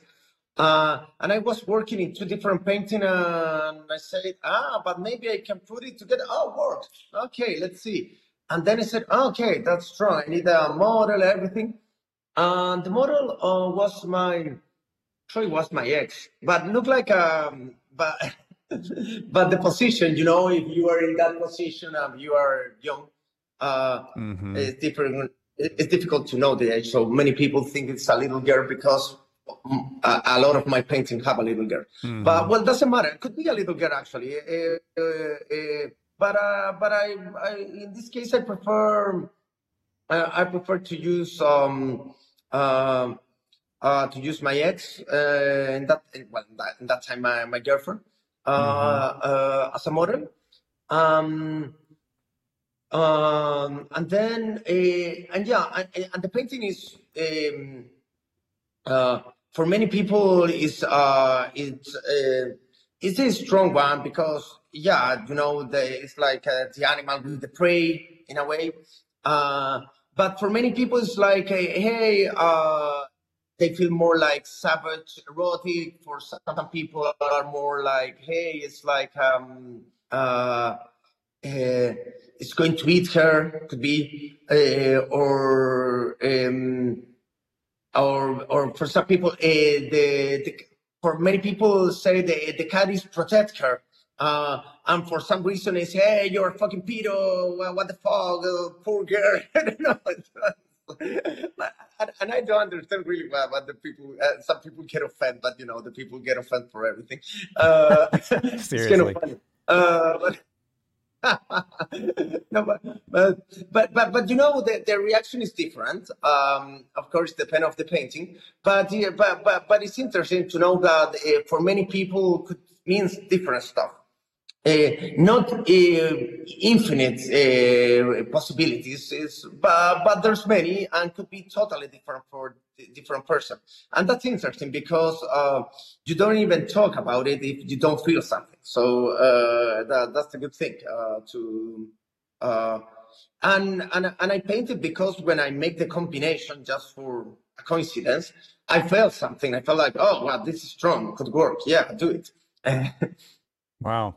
Yeah, you know what it makes, I'm just one more opinion, but you know what it makes me feel like?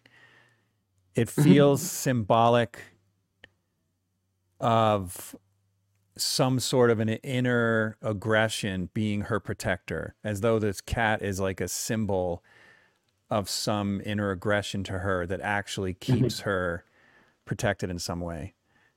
That's kind of what Yeah, that's what it makes me feel like. That's yeah, yeah, it's interesting. I, and yeah, and I think the painting in a way it's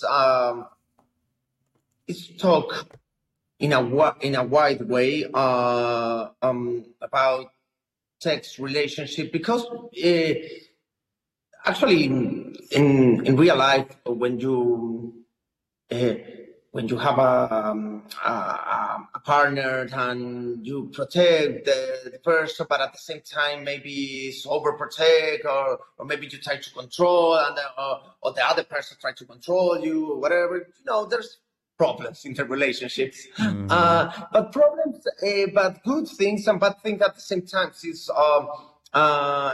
a balance that and the same thing with sex as well. The sex could be really raw, really tough. I mean, really could be kind of hardcore, and then that is a kind of no, not aggressive, but let's say, yeah, kind of aggression, symbolic aggression, in order to be fun for both, and then.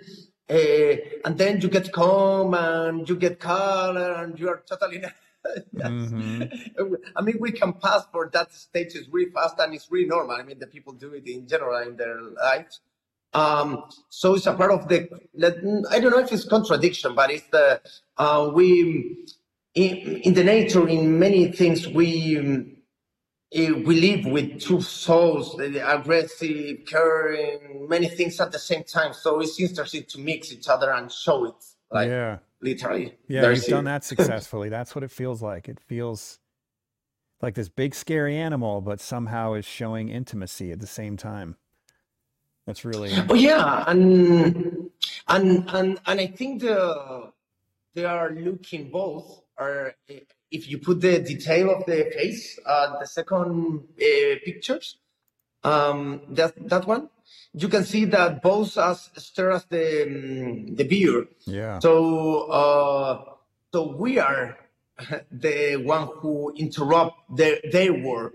It was their word, that symbolic Hmm. word, and we are and yeah, and we are the third one. We are part of that. Even if we don't want it, that's why that character stare at you. It's not something they know that we are see them. So Hmm. so Hmm. maybe we don't have to do it, or maybe who knows? That's the depend of the person. Yeah, that's great. So let's talk about technique a little bit. I got a couple questions about it. It seems to me that you're actually quite a loose painter. You know, when you look at Instagram and you see your work, it's condensed down to like 2 inches, and it's, 10, 20 feet in length or height. So they feel really tight. But then when you look at the details, they're very, very painterly. I mean, Oh yeah. you get somewhat refined, but for the most part, you're really, really painterly. So tell me a little bit about your process. One thing that I've noticed, at least I think I'm noticing, is that you're a very indirect painter. You're painting in layers. Is that correct? I paint in layers. Yeah.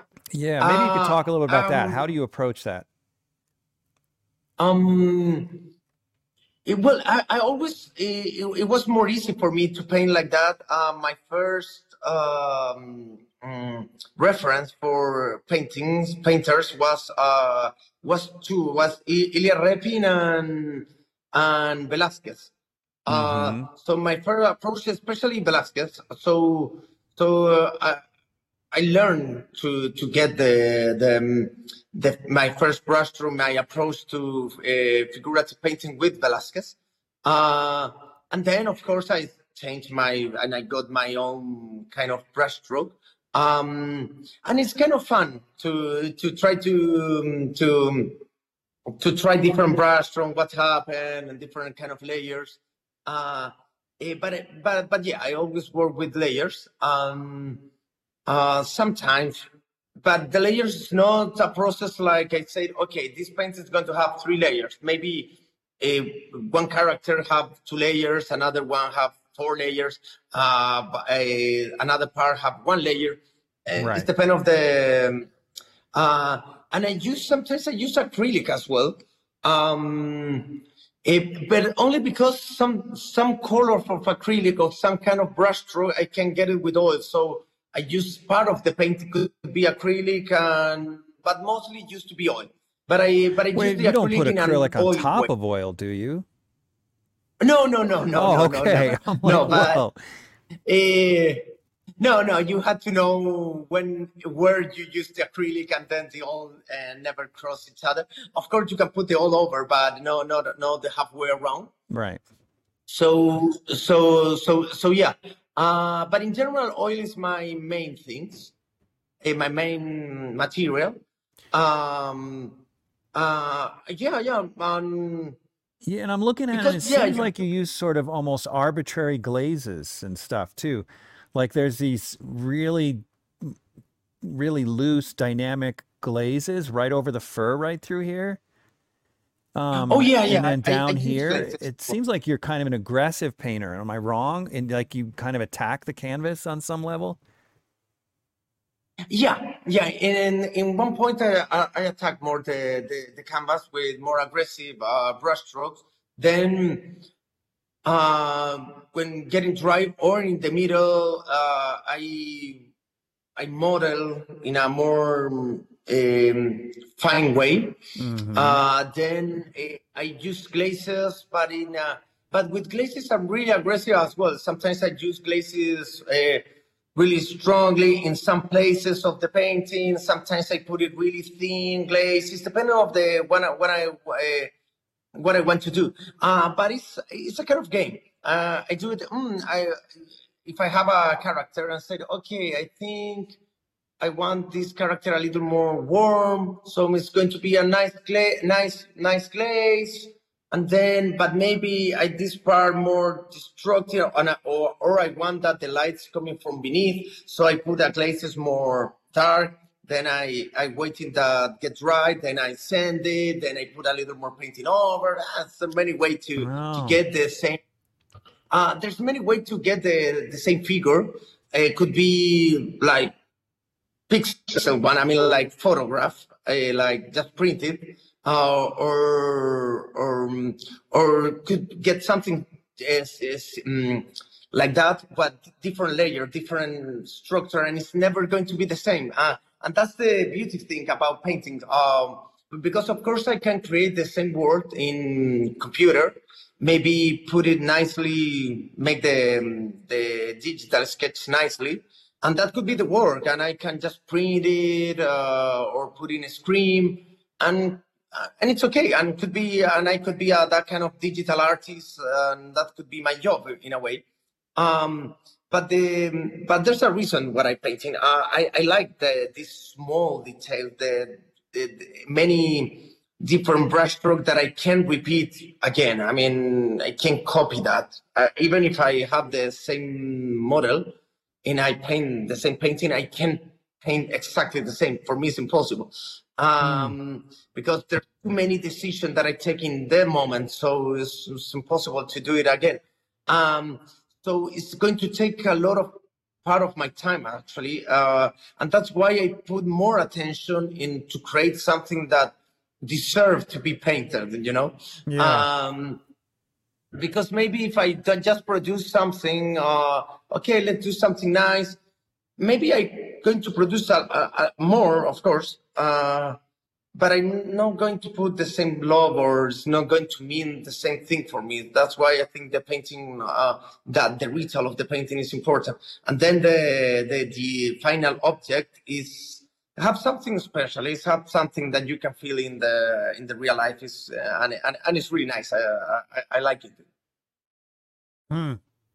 Yeah, this has been fun. So for the viewers, as he's been talking, I've been looking at details of his work, and it's just, yeah, it's incredible the variety in brushwork and textures that you're getting. And again, the looseness of some of it. Man, okay, this is right now I'm looking at a pink tiger Mhm. and a blue boar. And that's a Mhm. trip, man. What were you smoking when you did this one?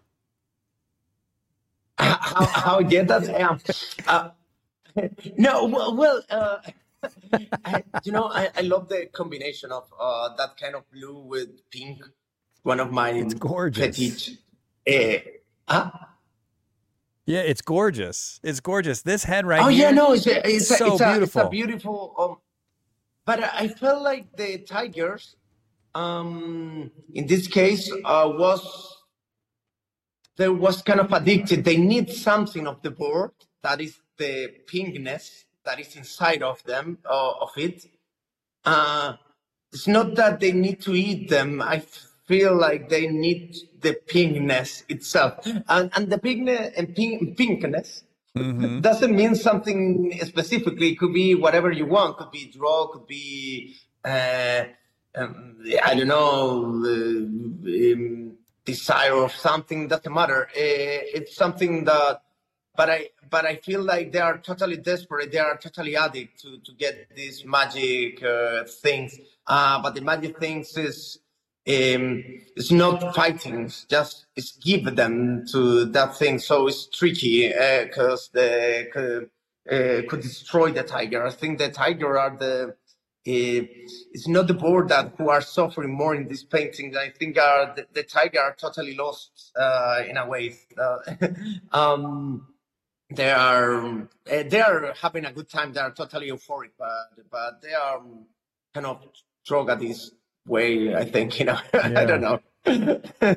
So It's my feeling about when. you must have a huge studio because they do come into focus and Oh yeah, they yeah. I work have the so space well in enough. I don't small need. scale. So you must be able to really step back. Or, I mean, are you just wearing a path in the floor, going back and forth? When you're working on these giant paintings, to be able to see if it's working from a distance, because like I said, they're not that refined up close, at least not everywhere. Some places are. Some places are really Yeah, yeah. pretty No. tight, but is your studio just ginormous? It's huge. It's not super huge. It's big enough. I don't need something that huge. I don't need no, but in general, I have a space enough to go back and see the painting. I always my studio are really tall. It's like my studio in Chile have 5 meters. It's in feet could 15 be feet? Wow. Es three, claro, 15, yes, 15, yeah, yeah, something like that, 15. Yeah, Hmm. I'm totally lost with feet, sorry. That's all right. It's 16, 15 feet, something like that. Yeah. Uh, in general, don't have to be that tall, could be a little less, but I need something tall in general. And then, yeah, space is like, yeah, yeah, I needed something.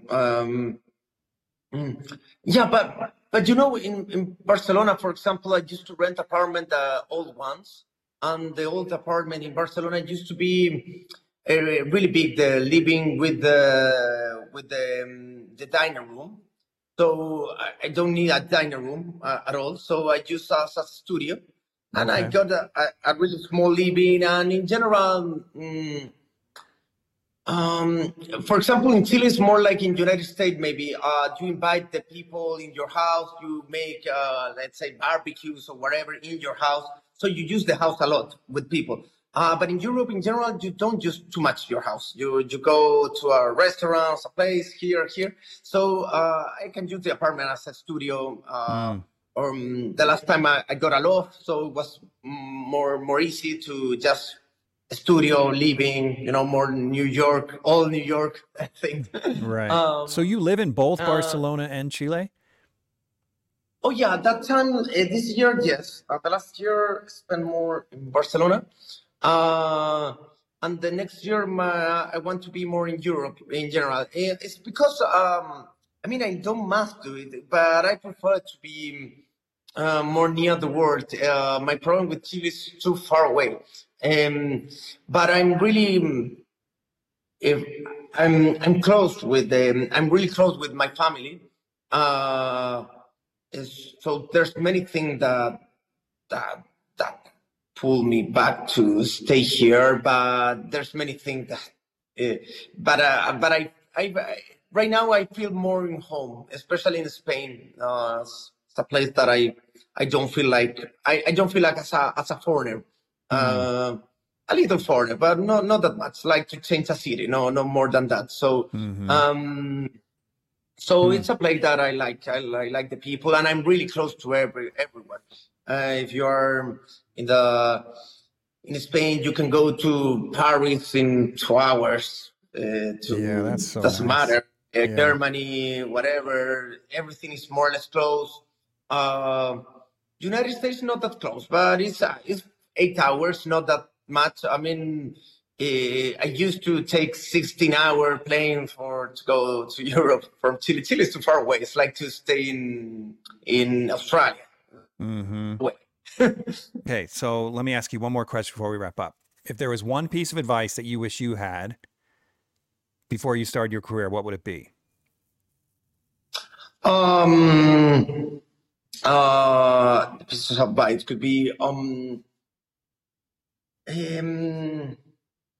Or maybe it's something you did uh, have. Let me put it this way. If there's one piece of advice that you would give an aspiring young artist, what would it be? yeah, I think I was mm,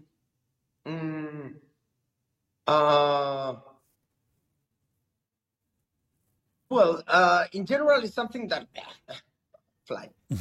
No, in general, it's something that is well, it's not that I discovered the wheel or nothing, but not overthinking too much. I think if you have some idea or something, just start to do it.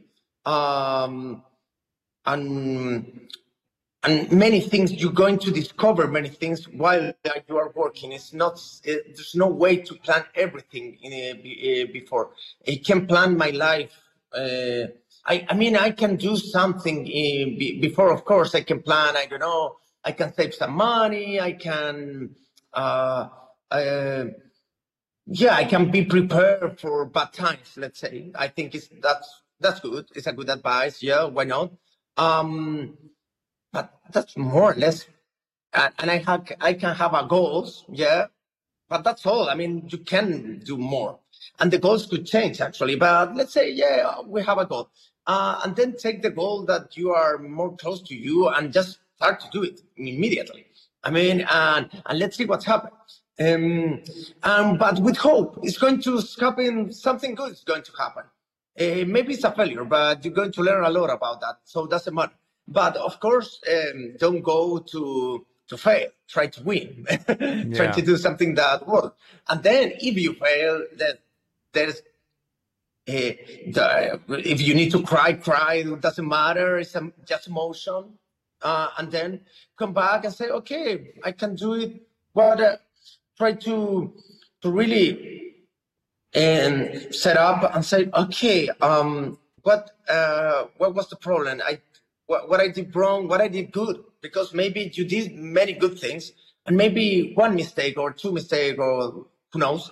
So try to do it another way, or keep the good things, resolve the mistake, and then do it again. Yeah, and eventually you're going to get a good result, whatever you are doing. And maybe your weight change. I mean, many things could happen, but we have many dreams and many good ideas, many people, but not too many people put the thinking, do the action to do stuff, and then you get something and learn. So that's really, really important, and it's something that is more a classic advice that you can hear in more the this advisor, no, not advisor, but coachings for life, or right, for get money and that kind of things. Not just but art. in general, it's good. But it's good to know why. No, because I mean, you don't have to be guilty if you feel lazy or you are afraid or whatever. It's normal feelings. You feel like that just because we are human. We feel like that. It's normal. But if you understand why to start something and the action is going to get the better results, and I think the reason is because your brain can process as much information of all the things that's going to happen in the future. Is too much information. So the only way is step by step. And meanwhile, you are working, you are resolving problems. So you resolve one problem, then another one. So you can keep your ability of your being, or your brain, or more brains or tools or whatever. But you can't figure out everything before. It's impossible. You can plan more or less and then do it. Then with the experience, you can plan much better. Of course, right now, I can plan much better a painting than 15 years ago because of my experience. But then, for example, if I want to create a sculpture, it's one of my plans actually. It's going to be something new, but I can. And actually, I was thinking about sculpture for many years, and I didn't do anything yet. But I will. And I will this year. Actually, I have a plan already. I have a concrete plan to do it. So, but I don't know what is going to be the result. The only way is trying. So let's see what happens. Maybe it doesn't work, but it's okay. Let's see. But at least I'm going to take out of my mind. Right. It's useful. Yeah, that's good advice.